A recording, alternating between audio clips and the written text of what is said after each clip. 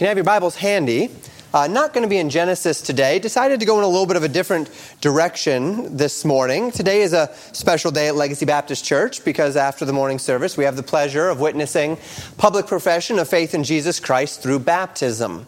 And it has been a while since I have taken the time in service to think about what baptism is, why it is important, and what the Bible says about it together. And so I'd like to do that today, and I'd like to do so this morning by answering 4 questions. And I'm just going to jump into it because I do have a lot to cover this morning. And the 4 questions we're going to ask this morning are this. 1, what is water baptism? 2, biblically, what does water baptism represent? 3, biblically, why do we water baptize? And then 4, how should we water baptize? And these are the 4 questions that we're going to answer today. Questions which will help us understand what we believe, why we believe what we believe, and why we find it to be important at all. So we begin with this first question this morning. What is water baptism biblically? Now, the concept of baptism by being immersed in water, which is the idea, has a very long and a storied past. It did not begin with the church. It did not begin with the early church. It is something that was done well before the early church in Jewish customs, and it has been done in many different cultures throughout the world.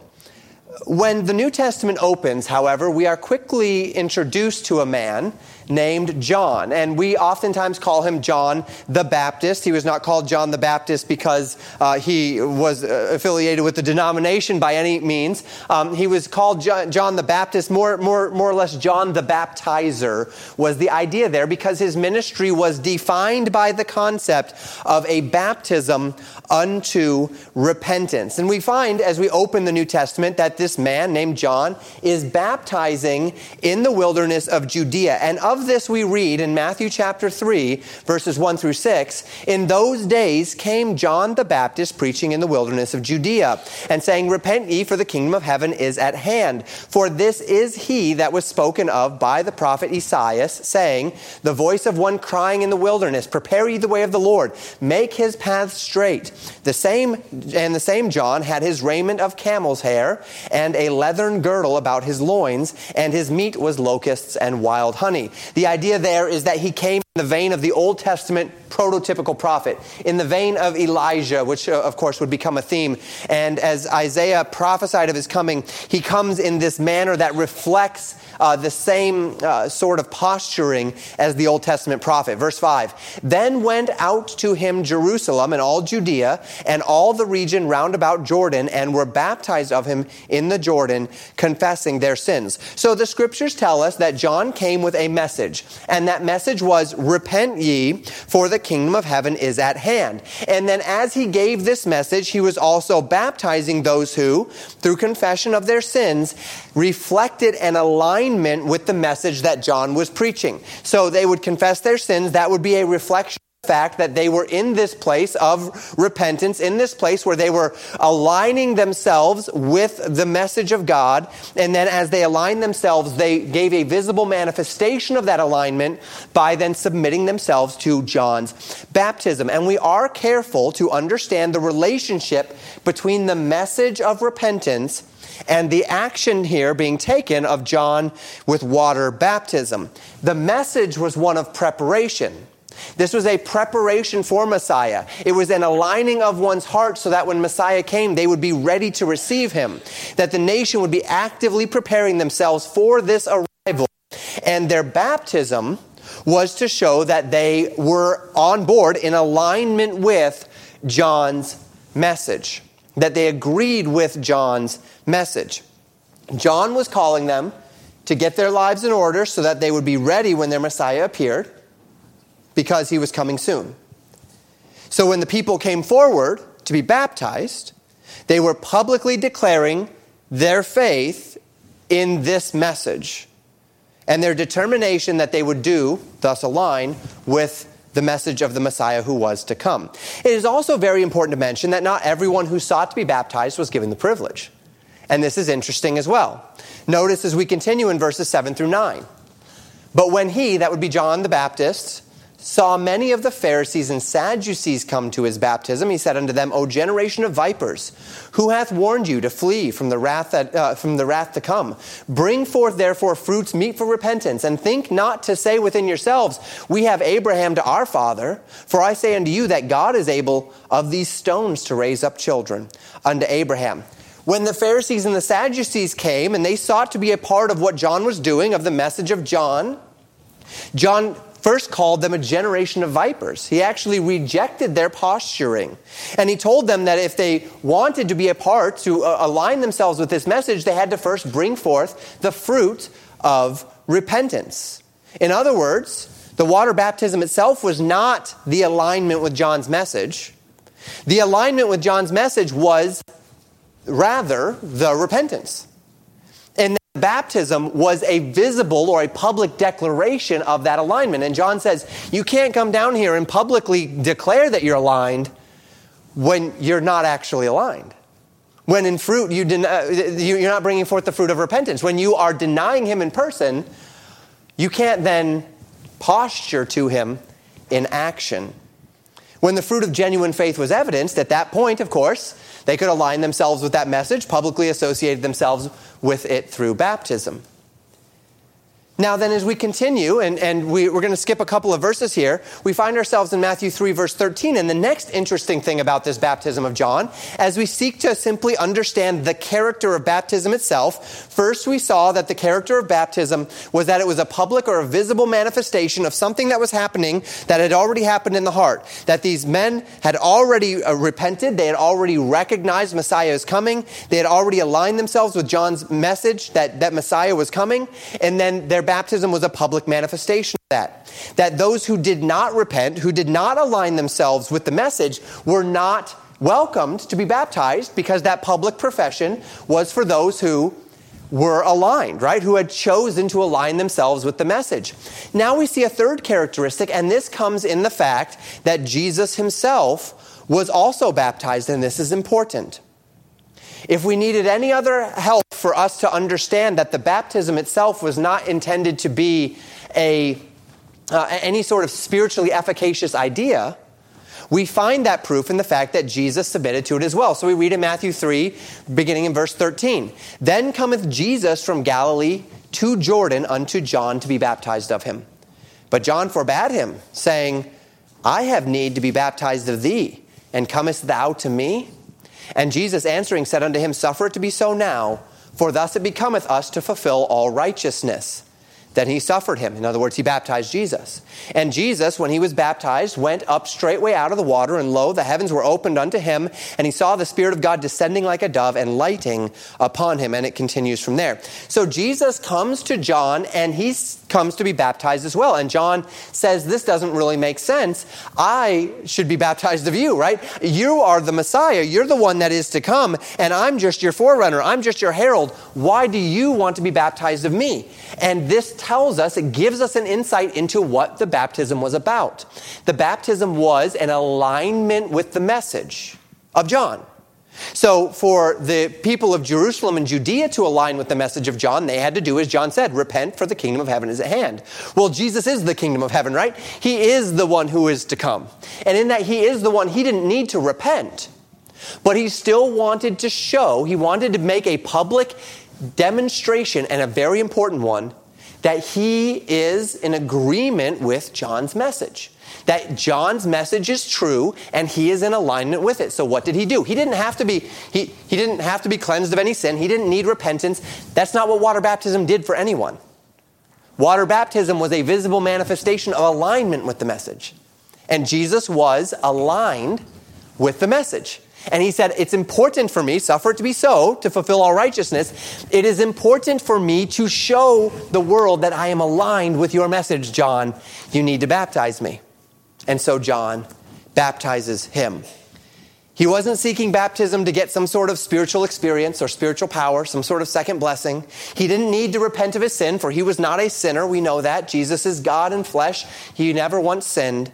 Yet he submitted himself to the baptism of John because, like all others that had done so, he was in agreement with John's message and sought publicly to identify himself with the message that John was preaching.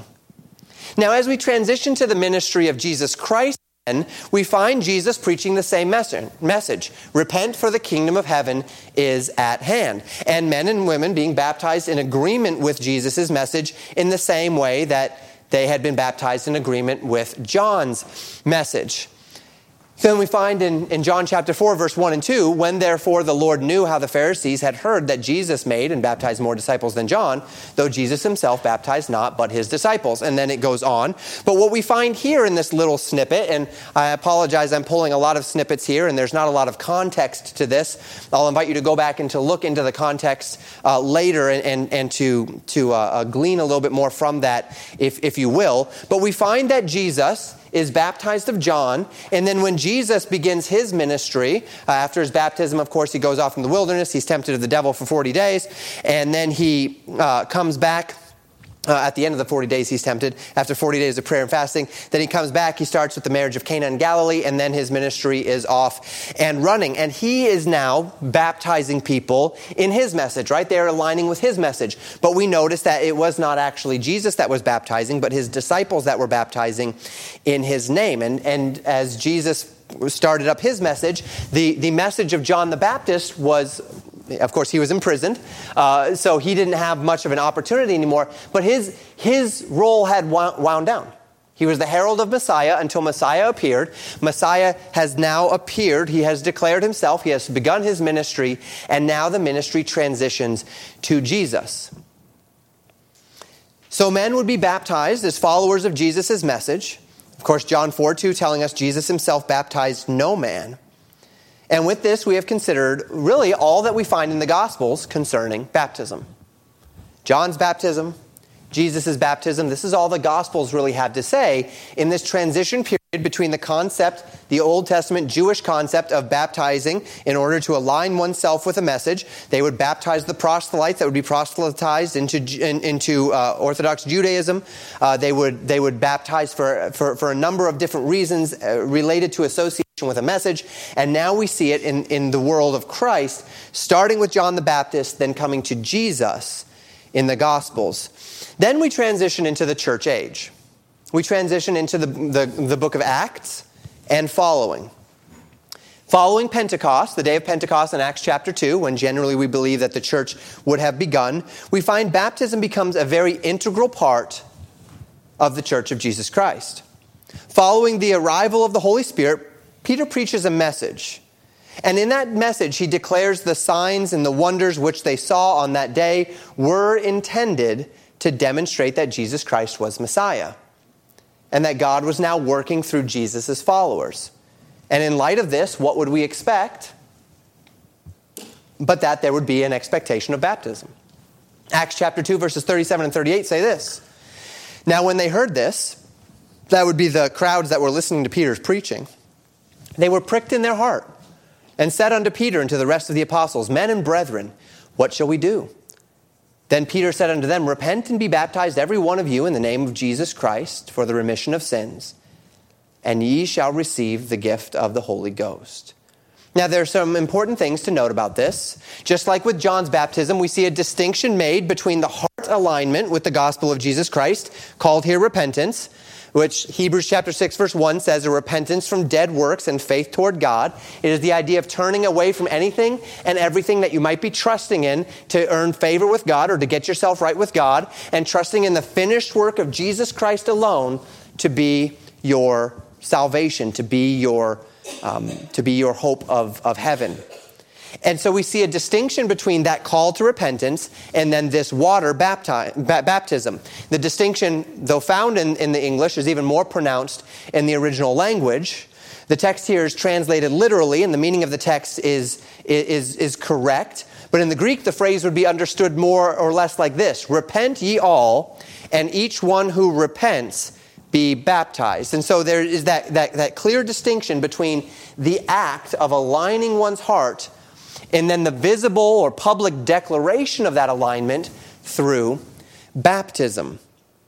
And so as we ask the question then, what is baptism? We find that as the custom becomes established in the New Testament church, it maintains the purpose that it has always historically maintained and been reflected in cultures. which is, it's never presented in the Scripture as being a requirement for salvation. It's never presented in the Scripture as granting some sort of second blessing or some sort of unique spiritual power, or that in it is actually the washing away of your sins through the water, the physical water.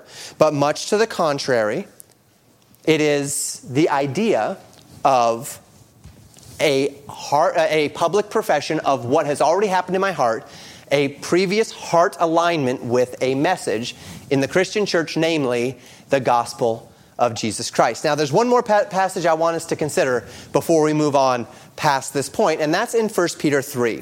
Now, in 1 Peter 3, Peter presents the events surrounding Noah and the worldwide flood. And he presents it as a picture of salvation by grace through faith. If you recall, we talked about that a little bit last week. One of the reasons why I believe that Nephilim theory is is potentially even insidious to the gospel is because it paints Noah's Ark as the best among us, as the chosen few, those who have effectively saved themselves through their own capacity to keep themselves pure, as being the ones that got on the ark. Whereas the gospel of Jesus Christ says that is not the case at all. And Peter invokes this. We're going to talk more about this verse in the coming weeks in our Genesis series as we get more into the actual substance of the flood narrative in Genesis 7, 8, 9, coming up here soon. But as it relates to baptism, Peter says this. He says in 1 Peter chapter 3, verses 18 through 22, "For Christ also hath once suffered for sins, the just for the unjust,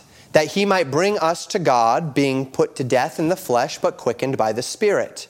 By which also he went and preached unto the spirits in prison." We talked about that last week, so we don't need to go back into that. "Which sometimes were disobedient, when once the long suffering of God waited in the days of Noah, while the ark was a preparing, wherein few, that is 8 souls, were saved by water. The like figure whereunto even baptism doth also now save us." Notice this. "Not the putting away of the filth of the flesh, but the answer of a good conscience toward God, by the resurrection of Jesus Christ, who is gone into heaven, and is on the right hand of God, angels and authorities and powers being made subject unto him." So Peter here says that the ark was a figure. The ark was a figure of salvation and of the baptism which now saves us. And then as he says that, he says, not the putting away of the filth of the flesh, but the answer of a good conscience toward God. Notice here, that there will be some that will say through this verse, see, you need to be baptized to be saved. But that's not what Peter says. What Peter is saying here is that it is not the act of actually being dunked in water that saves you, but it is the answer of the good conscience toward God that has saved you.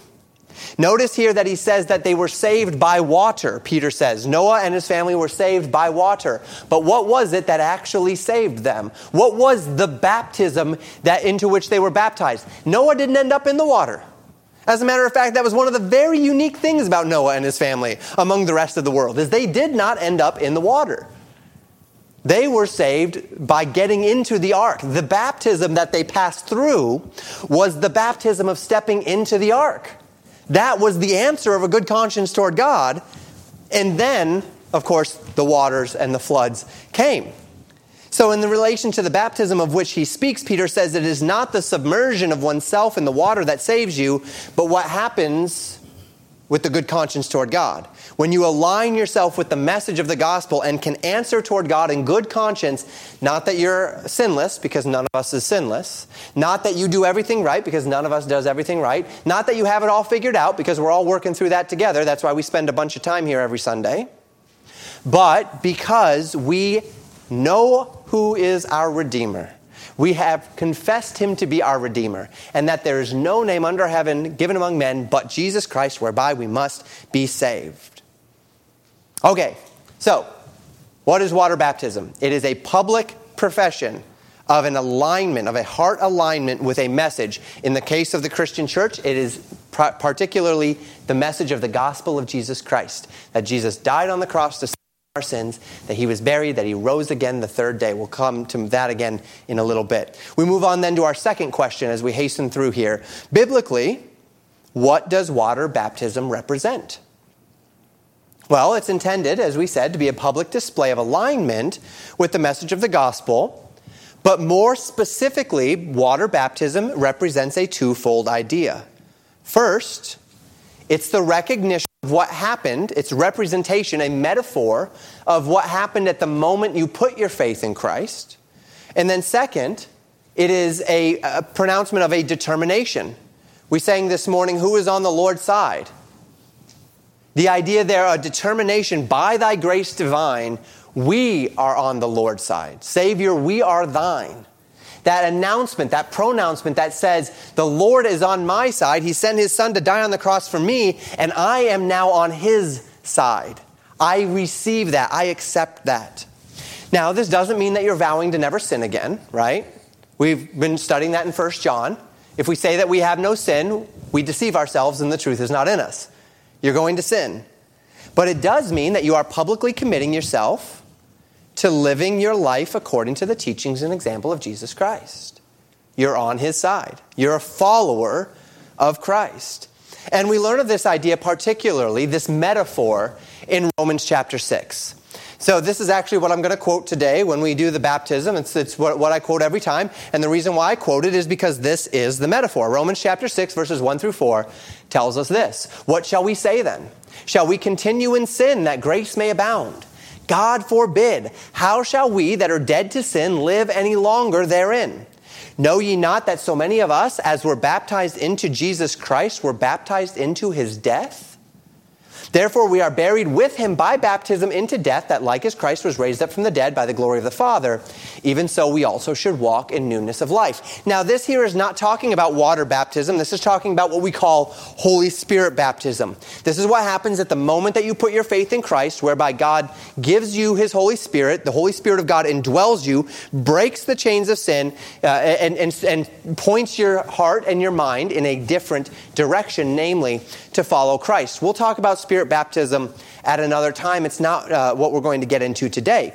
But the essence of what happens when a person accepts Christ, that the Spirit of God indwells him and breaks the chains of sin, this is represented in the nature of baptism. We're buried with Christ and raised to walk in newness of life, to walk a different path as a new creation, dead to sin and alive unto Christ. Water baptism is a symbol of death and resurrection, right? Buried with him, you go under the water. Of course, we don't actually bury you because that would be complicated. And then symbol of raising you to walk in newness of life, right? There is a resurrection. And this has always been the case, even outside of the church. Even in other cultures, the idea of baptism has been whatever you were doing before, you're dead to it and you're alive to something new. That's the idea. That's the symbolic concept. That's the metaphor. Dead to the old, alive to the new. And this is the same metaphor, except it has tremendous teeth in the Christian faith. Why? Because our Savior was buried. And the Bible tells us that when he was buried, that we, when we accept Christ as our Savior, are buried with him. That he takes our transgressions, he nails them to Christ's cross, that the handwriting of ordinances that was against us is nailed to the cross, and that we are released, forgiven, set free from our sin. And that's the metaphor. When you're placed under the water, you're demonstrating faith, your public declaration of faith, first, in Jesus' death and resurrection, and second, that you have now died to self, to sin, to any capacity you have to save yourself. And when you come out of that water, you're demonstrating faith in your new life in Christ, the future resurrection unto eternal life. So baptism is a metaphor, a physical representation of a spiritual reality that now defines your life as a follower of Jesus Christ. That brings us to our third question. First, what is water baptism? Water baptism is a public alignment declaration with a message. What does water baptism represent? In the Christian church, it represents both Christ's burial and resurrection, his death, his burial, his resurrection, as well as our metaphorical death and resurrection with him. As when we accept Christ as our Savior, we are judicially named as righteous because of the finished work of Jesus Christ. So God sees me as having died with Christ and risen with him. Thus I am declared righteous under his blood. Question number 3. Why do we water baptize? Well, we've already in part considered a reason why, right? Back in Acts chapter 2, Peter preached his sermon, and he called upon people who were convicted to repent and to be baptized. 4 verses later, we read this in verses 41 and 42 of Acts chapter 2. And with many other words did he testify and exhort, saying, Save yourselves from this untoward generation. Then they that gladly received his word were baptized, and the same day were added unto them about 3,000 souls. So we see, of course, the idea of association. Why do we baptize? It's a manner of association. But here we see a concept of baptism being very closely linked to adding people to the local church.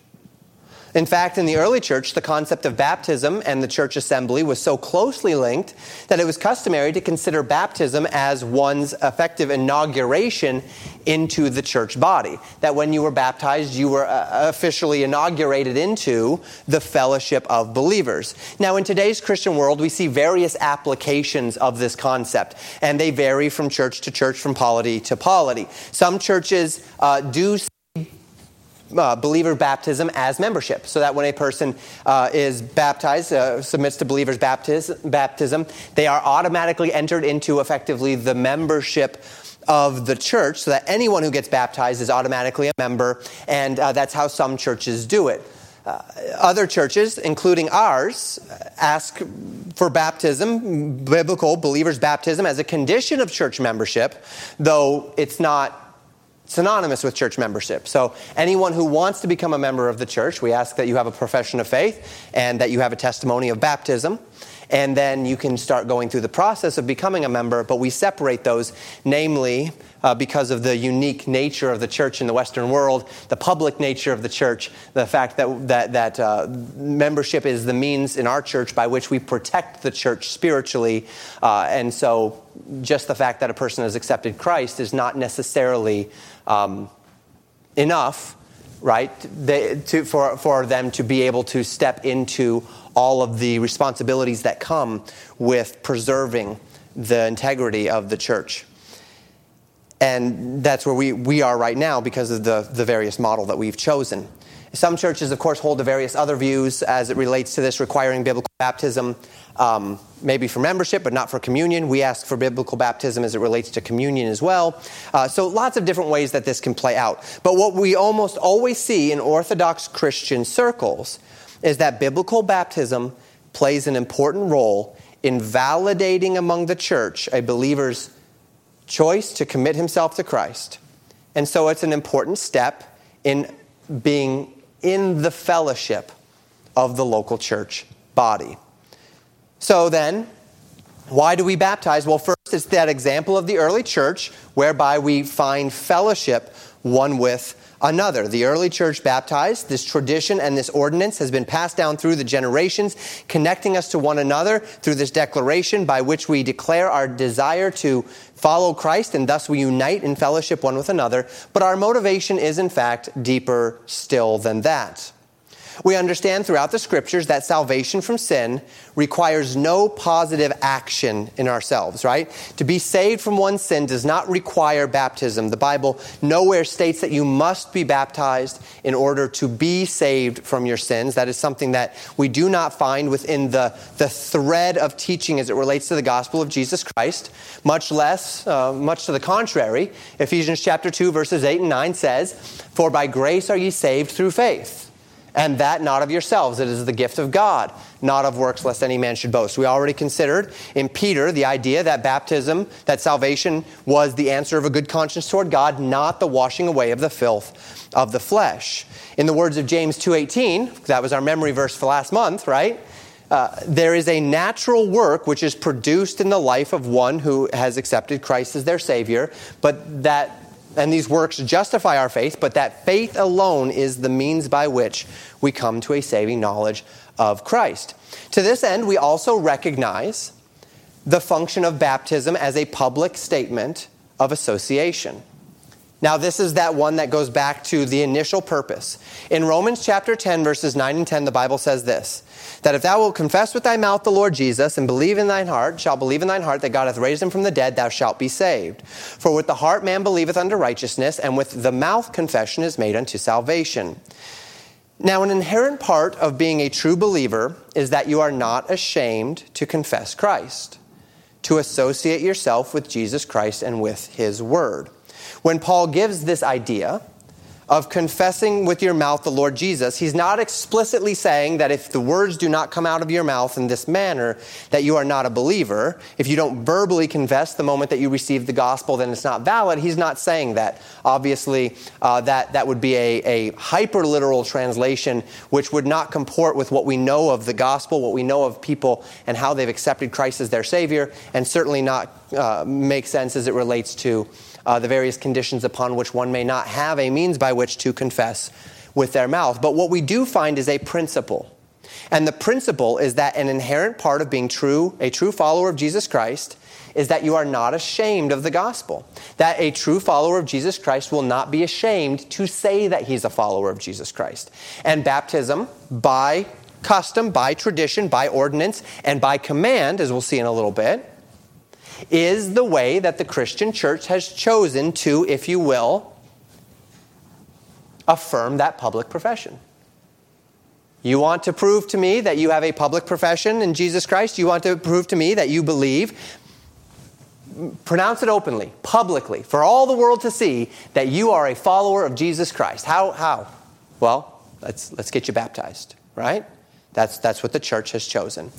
In fact, Jesus said in Luke chapter 9, verse 26, "For whosoever shall be ashamed of me and of my words, of him shall the Son of Man be ashamed, when he shall come into his own glory, and in his Father's and of the holy angels." So on the authority of God's word, it does not work for us to be ashamed of the gospel of Jesus Christ, and yet to still pronounce faith in the gospel of Jesus Christ. If we aren't willing to publicly claim Christ, then there's very little that commends your life to the idea that you have chosen to follow Christ. If in works you deny him, then what possible confidence can the church have that you are a follower of his? Now, please keep this in context. We've already stated and seen biblically that you do not need to be baptized in order to be saved and on your way to heaven. The most simple example of this is the thief on the cross, right? Didn't have time to get baptized. But Jesus still said, "Today you'll be with me in paradise." If a person doesn't get baptized, this does not inherently prove that they're ashamed of the gospel or afraid to associate with Christ, particularly in the West, where baptism doesn't have a lot of weight anymore. We'll talk about that in a moment. Likewise, especially in our culture, we cannot inherently say that every person who has been baptized is in fact a believer.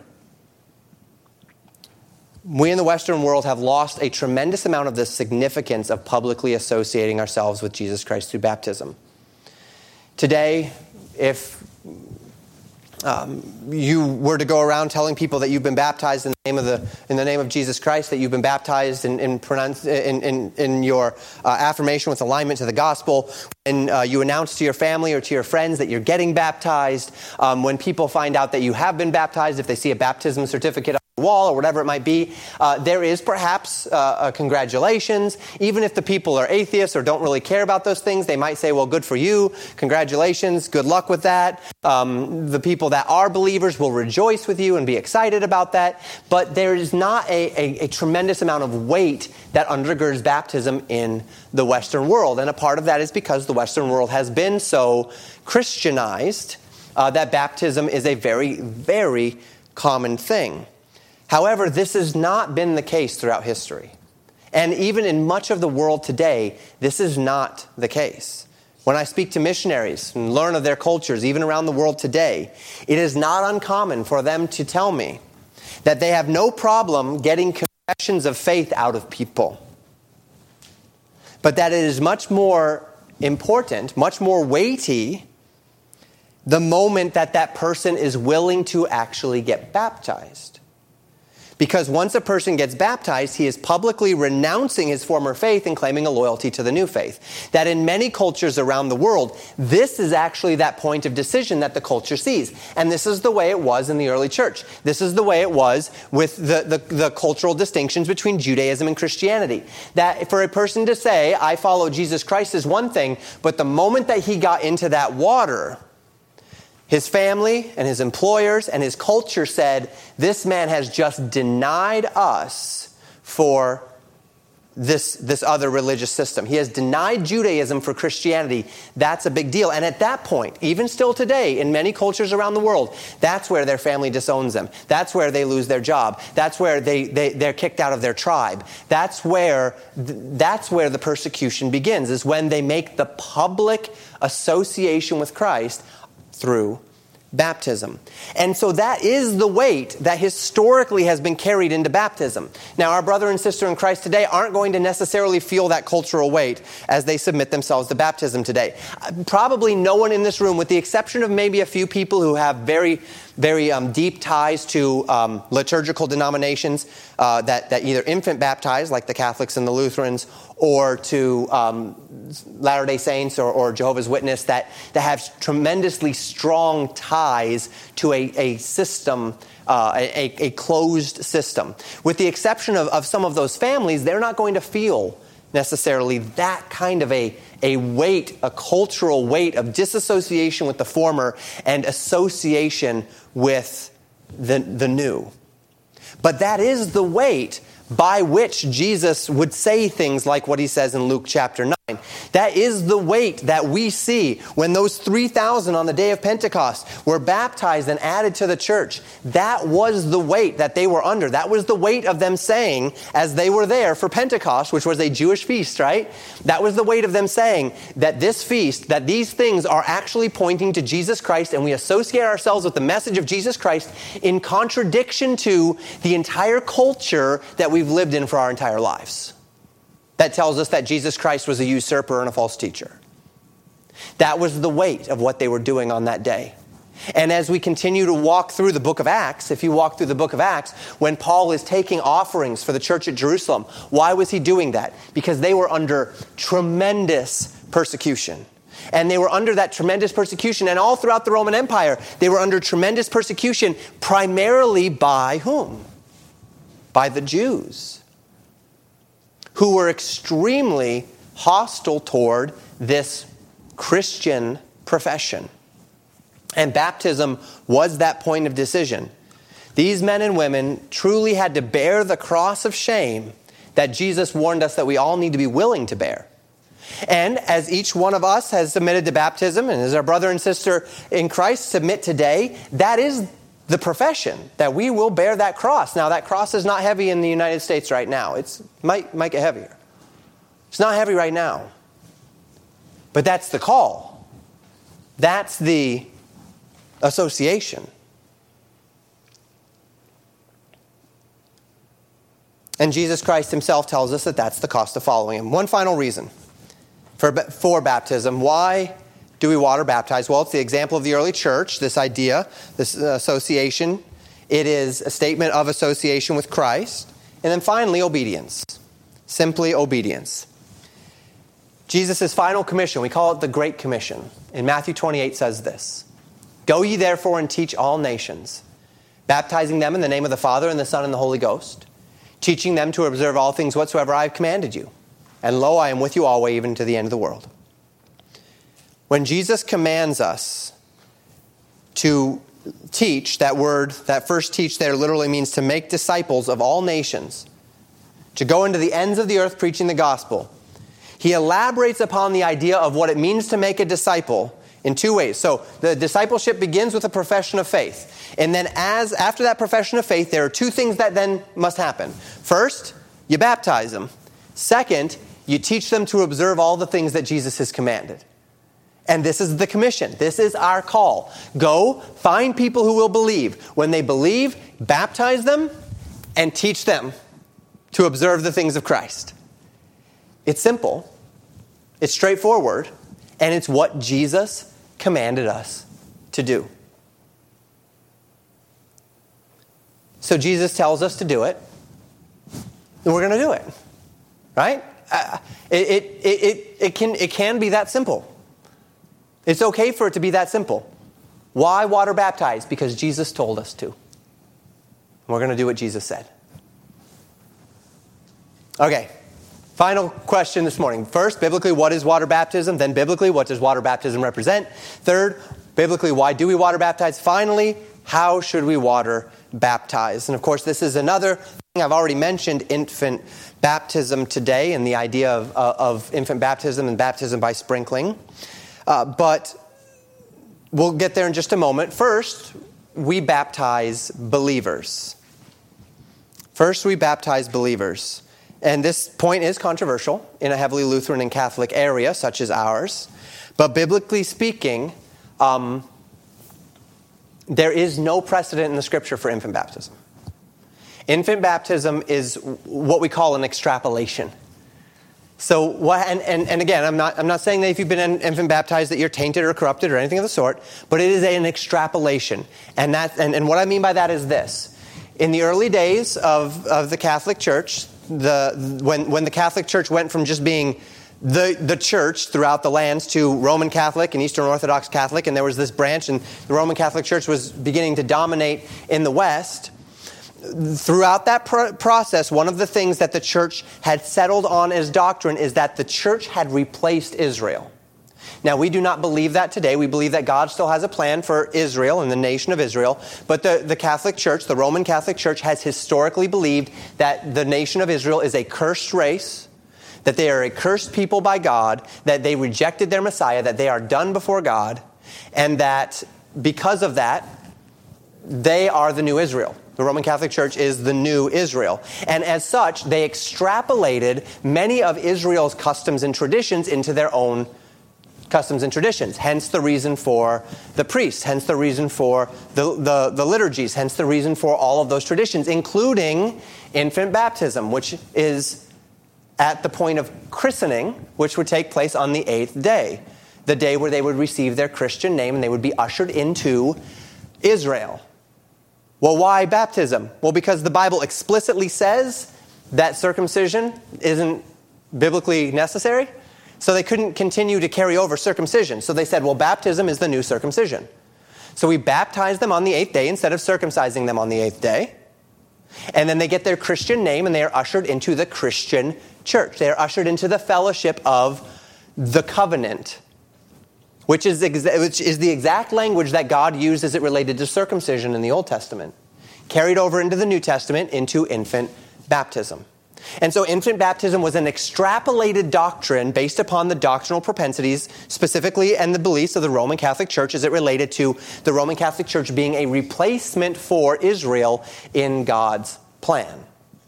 But nowhere in the Bible do we see this, because nowhere in the Bible is this taught. It's extrapolated. Every instance of church baptism in the Bible indicates it took place on the condition that the person has first professed faith in Jesus Christ. And the prototypical example of this is Philip and the Ethiopian eunuch. In the book of Acts, chapter 8, beginning in verse 36, we read this as it relates to Philip and this eunuch. I'll explain a little bit more in a moment. The Bible says, "And as they went on their way, they came into a certain water, and the eunuch said, 'See, here is water, what doth hinder me to be baptized?' And Philip said, 'If thou believest with all thine heart, thou mayest.' And he answered and said, 'I believe that Jesus Christ is the Son of God.' And he commanded the chariot to stand still, and they went down both into the water, both Philip and the eunuch, and he baptized him." So in Acts chapter 8, we see an account of a man named Philip. Philip was a deacon in the early church, and he speaks to an Ethiopian eunuch who is reading about the book of Isaiah on his way back to Ethiopia. And as he's reading the book of Isaiah, he doesn't understand it. And Philip says, "Do you understand what you're reading?" The man says, "How can I understand except someone explain it to me?" So Philip got into the chariot with him and they began to talk through it. He was reading Isaiah 53. Isaiah 53 being that great Old Testament prophetic passage of the suffering of Messiah. And at the end of Philip's gospel presentation, effectively through Isaiah 53, the eunuch believes it all. He hears it. He says, "Yes, I believe that Jesus is that one. He has come. This is true." And he looks and he sees that there's some water on the side, and he says, "Here is water. What should hinder me to be baptized? Is there any reason why I can't be baptized?" And notice the qualification that Philip gave. The qualification was, "If thou believest with all thine heart, thou mayest." That's it. Do you believe with all your heart that Jesus died on the cross, was buried, and rose again? Do you believe this with all your heart? The eunuch's response was, I believe that Jesus Christ is the Son of God. And so they stopped the chariot, they got down, and Philip baptized the eunuch. Why? Because he fulfilled the condition. The eunuch proclaimed faith in Jesus Christ, and so he was baptized. This passage serves as the prominent example of what the entire New Testament teaches. That baptism is designated as a step of obedience and a willing act of association with the gospel of Jesus Christ following a profession. An infant cannot do that. Right? He cannot volitionally choose to follow Jesus Christ. And so there is no biblical basis upon which for him to be baptized. Furthermore, infant baptism then lends itself to perhaps mudding of waters, a false confidence, making people feel that somehow they're right with God because they were baptized as an infant and so ushered into the church collective. It could, in fact, divert them from their true need to humble themselves before the gospel of Jesus Christ because they feel as though they've already fulfilled the qualification. Their parents did that for them when they were baptized as an infant. So, Pastor, does that mean, well, what does it mean? What does it mean for people who have been baptized as infants? Probably many of you all have, in that this is a Lutheran and Catholic area, and many people came from that background. Well, what it means is it means that infant baptism was spiritually meaningless as it relates to the actual spiritual concept of baptism. It may function. It doesn't mean it didn't have any sort of a reason. It can be a public demonstration of the parents' determination to raise their children. In many evangelical churches, they'll have what's called a baby dedication. And in a baby dedication, the babies get up with their parents, and the parents hold the babies, and they pray over them, and they say that they are going to dedicate themselves as parents to raising this children as unto the Lord, and the pastor gives them a little Bible that they can start to chew on. And that's the baby dedication, right? And it's cute and it's fun, but it's meaningful, right? It is legitimately meaningful that the parents and the church are dedicating that they are going to raise this child as unto the Lord. Well, if that's what the infant baptism is to someone, okay, fine. If you want to sprinkle your child with water as the means by which to affirm that you're going to do that, fine, as long as you don't think it's anything more than what it is, which it's for the parents to say the parents are determining something. It has nothing to do with the child. Now again, historically, that's not what infant baptism has been. Historically, infant baptism has been the ushering into the covenant family of the church, because the church believed that they were a covenant family like Israel that people could be ushered into through baptism as the people of Israel were ushered into it through circumcision. But we find biblically that does not hold weight as it relates to the actual character of the church. It has no bearing upon your relationship to Jesus Christ, except that it might serve to, either be a dedication or to simply confuse the central truths of the gospel. It's a man-made tradition founded upon a set of theological principles, and that's about that. And this is why we see it, we don't practice it, and we can see it as a potentially dangerous practice. It fails to have any foundation in the Bible, and it can confuse, even give a false confidence that people are right with God simply because of their infant baptism. So we baptize believers. We do not baptize unbelievers. And then second and finally, we baptize by immersion. The idea here is that we fully submerge a person in the water and bring them back out. We do not see sprinkling or pouring as sufficient replacements for this as a general rule when at all possible, and we do so on these grounds. First, the biblical record demonstrates that New Testament believers were baptized by immersion. We just saw it in the Ethiopian eunuch.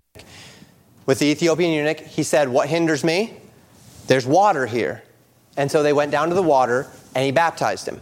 We see it with Jesus, that when he went to submit himself to John's baptism, they did it in the River Jordan, and he came out of the water, the Bible says, seeing that he had gone under the water, and we know he went under the water because he came out of the water. And of course, the Greek word baptizo as well, also literally means to immerse.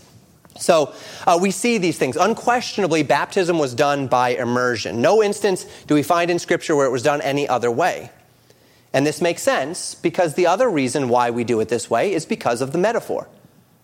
Buried with him by baptism unto death, raised to walk in newness of life. There's not a whole lot of a burial picture happening if water's sprinkling on your face, even if it's being poured over your head. But if you're going under the water and you're coming back out, you are fulfilling a representative picture of being buried, thus engulfed, and then being brought out from that grave, right? It's a picture of death and resurrection. This symbolism is utterly lost with these other methods. And there's nothing about being sprinkled with water that in any way parallels death, burial, resurrection, or pouring or anything of the sort. So we baptize by immersion because that's what the Bible teaches, what it intends, and it fulfills the metaphor. Now, does this mean that this can never be modified? No. Person's on their deathbed. They've accepted Christ. They desperately desire to be baptized. This is a tradition, right? We've already said it doesn't have any spiritual efficacy to it. We don't want to mar the tradition, and we should not allow exceptions to define rules. But if a person is on their deathbed, they've accepted Christ, and they want to get baptized, and they can't be moved, well, do what you need to do, right? Allow them to go through the process of publicly associating themselves with Jesus Christ. That's okay. My opinion, I suppose. I think that's okay. We'll leave it in my opinion. Others may disagree, and that's fine. But because we see this as an ordinance, as a tradition, as something which is established as a symbolic representation, we recognize it is not spiritually efficacious unto an end. It is there as a public declaration. We recognize that there can be flexibility for the needs of God's people in these regards. And we understand that to be true. So we've covered much ground today. 4 points of teaching to help us orient our hearts and our minds around the ordinance of baptism, to understand and to reorient ourselves to what it is and why we do it. It's well-founded biblically. It's a command of our Lord Jesus Christ. It's an important step in a believer's spiritual walk. I hope it's become evident in our study that it's important to the church, that it's not something that we should take lightly nor let go lightly. And as I've preached on this today, we, of course, will have a couple of baptisms here after the service, and yet it's important to remember that this opportunity is there for all who will publicly profess faith in Jesus Christ. So a couple of questions as we close. First, have you accepted Jesus Christ as your Savior? We walked through the gospel in passing today, that Jesus died on the cross to save us from our sins, that he was buried, that he rose again the third day. We sung songs about it, Amazing Grace, only a sinner saved by grace. You are a sinner. Because you are a sinner, you have been separated from God. You cannot bring yourself back into a right relationship with God. You are already guilty. You already deserve to be punished. And the punishment that God has proclaimed is eternity in a place of separation from him called the lake of fire. But God so loved the world that he gave his only begotten Son, that whosoever believeth in him should not perish but have everlasting life. And as we saw in Ephesians 2:8 and 9 this morning, for by grace are ye saved through faith. That not of yourselves. It is the gift of God, not of works, lest any man should boast. When we saw the word repentance connected to anything related to salvation, it was that idea. Repent of your dead works and put your faith in God. If you realize today that you've been trusting in something else to get yourself to heaven, you've been trying really hard, you've been trusting your good works, you've connected yourself to Christian thinking or to Christian ideas or to Christian morality, and you say, I do really good things, I'm a good person. Look down the street at my neighbors, I'm a whole lot better than they are. I try to obey the Bible. I try to follow the Ten Commandments. All of our righteousness, as Isaiah 64:6 says, are as unclean things, or are as filthy rags. We are all as an unclean thing. You are not and cannot be good enough to get yourself to heaven, to make yourself right with God.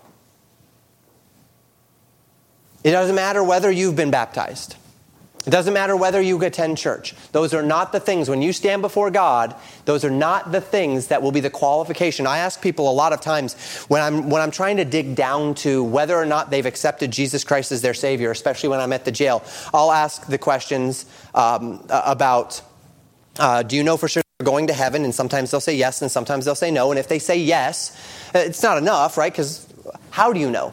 And they start going through the things that are manifestations in their lives. Well, I'm trying to follow Jesus. I'm doing this. I'm doing that. And when they give me those answers, the next question is, okay, the next question is this. When you stand before God, if God were to ask you, why should I let you into heaven? What would your answer be?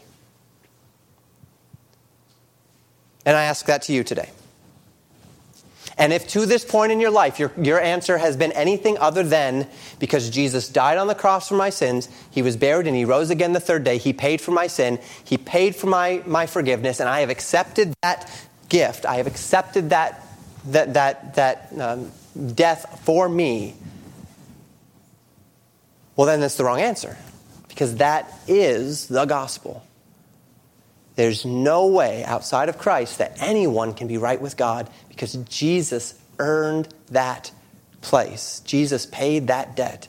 Jesus alone. You can't do it. I can't do it for you. I've got my own sin to deal with. I can't deal with your sin. You've got your own sin to deal with. You can't deal with my sin. But Jesus didn't have his own sin to deal with, and he dealt with all of our sin. And that's the gospel of Jesus Christ. Have you been saved today? If you haven't, whosoever shall call upon the name of the Lord shall be saved. Believe on the Lord Jesus Christ and thou shalt be saved. Do it today. Do it now. Second, have you been baptized? If you've accepted Christ as your Savior and you've not followed the Lord in believer's baptism, why? Is there a reason that you've not followed the tradition of the church, that you've not followed the public profession, the command of Jesus Christ to allow us to baptize you in the name of the Father and the Son and the Holy Ghost, and teach you to observe all things that he has commanded us? What hinders you to be baptized? If it is not your faith, the eunuch said, what hinders me? Philip said, do you believe with all your heart? He said, I believe Jesus Christ is the Son of God. Okay, let's do this then. What hinders you? If you need to be baptized, come talk with me. We'll talk through it. We'll get it on the calendar so that you too can make that public profession of faith, that step of obedience, and move forward into that next step of your Christian life. And may God help us. The reason why we spent the time to learn about it today is so that we can understand what it is that's happening, but also so that we can maintain our roots in a determination that we do things the way God has asked us to do them. We stay connected to the teachings of the Word of God, and we don't vary from them where he has commanded us otherwise. And by God's grace, we do that in baptism as we strive to do that in everything. We're not perfect. We do what we do because we believe it's right, but we know we're not right about everything, right? We don't have a corner of the market as it relates to biblical Christianity.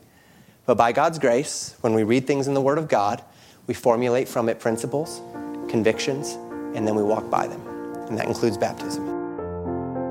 Thank you for listening to Pastor Jamin Wickler from Legacy Baptist Church in Buffalo, Minnesota. More information about Legacy Baptist Church and a library of sermons are available at www.legacybaptistchurch.net.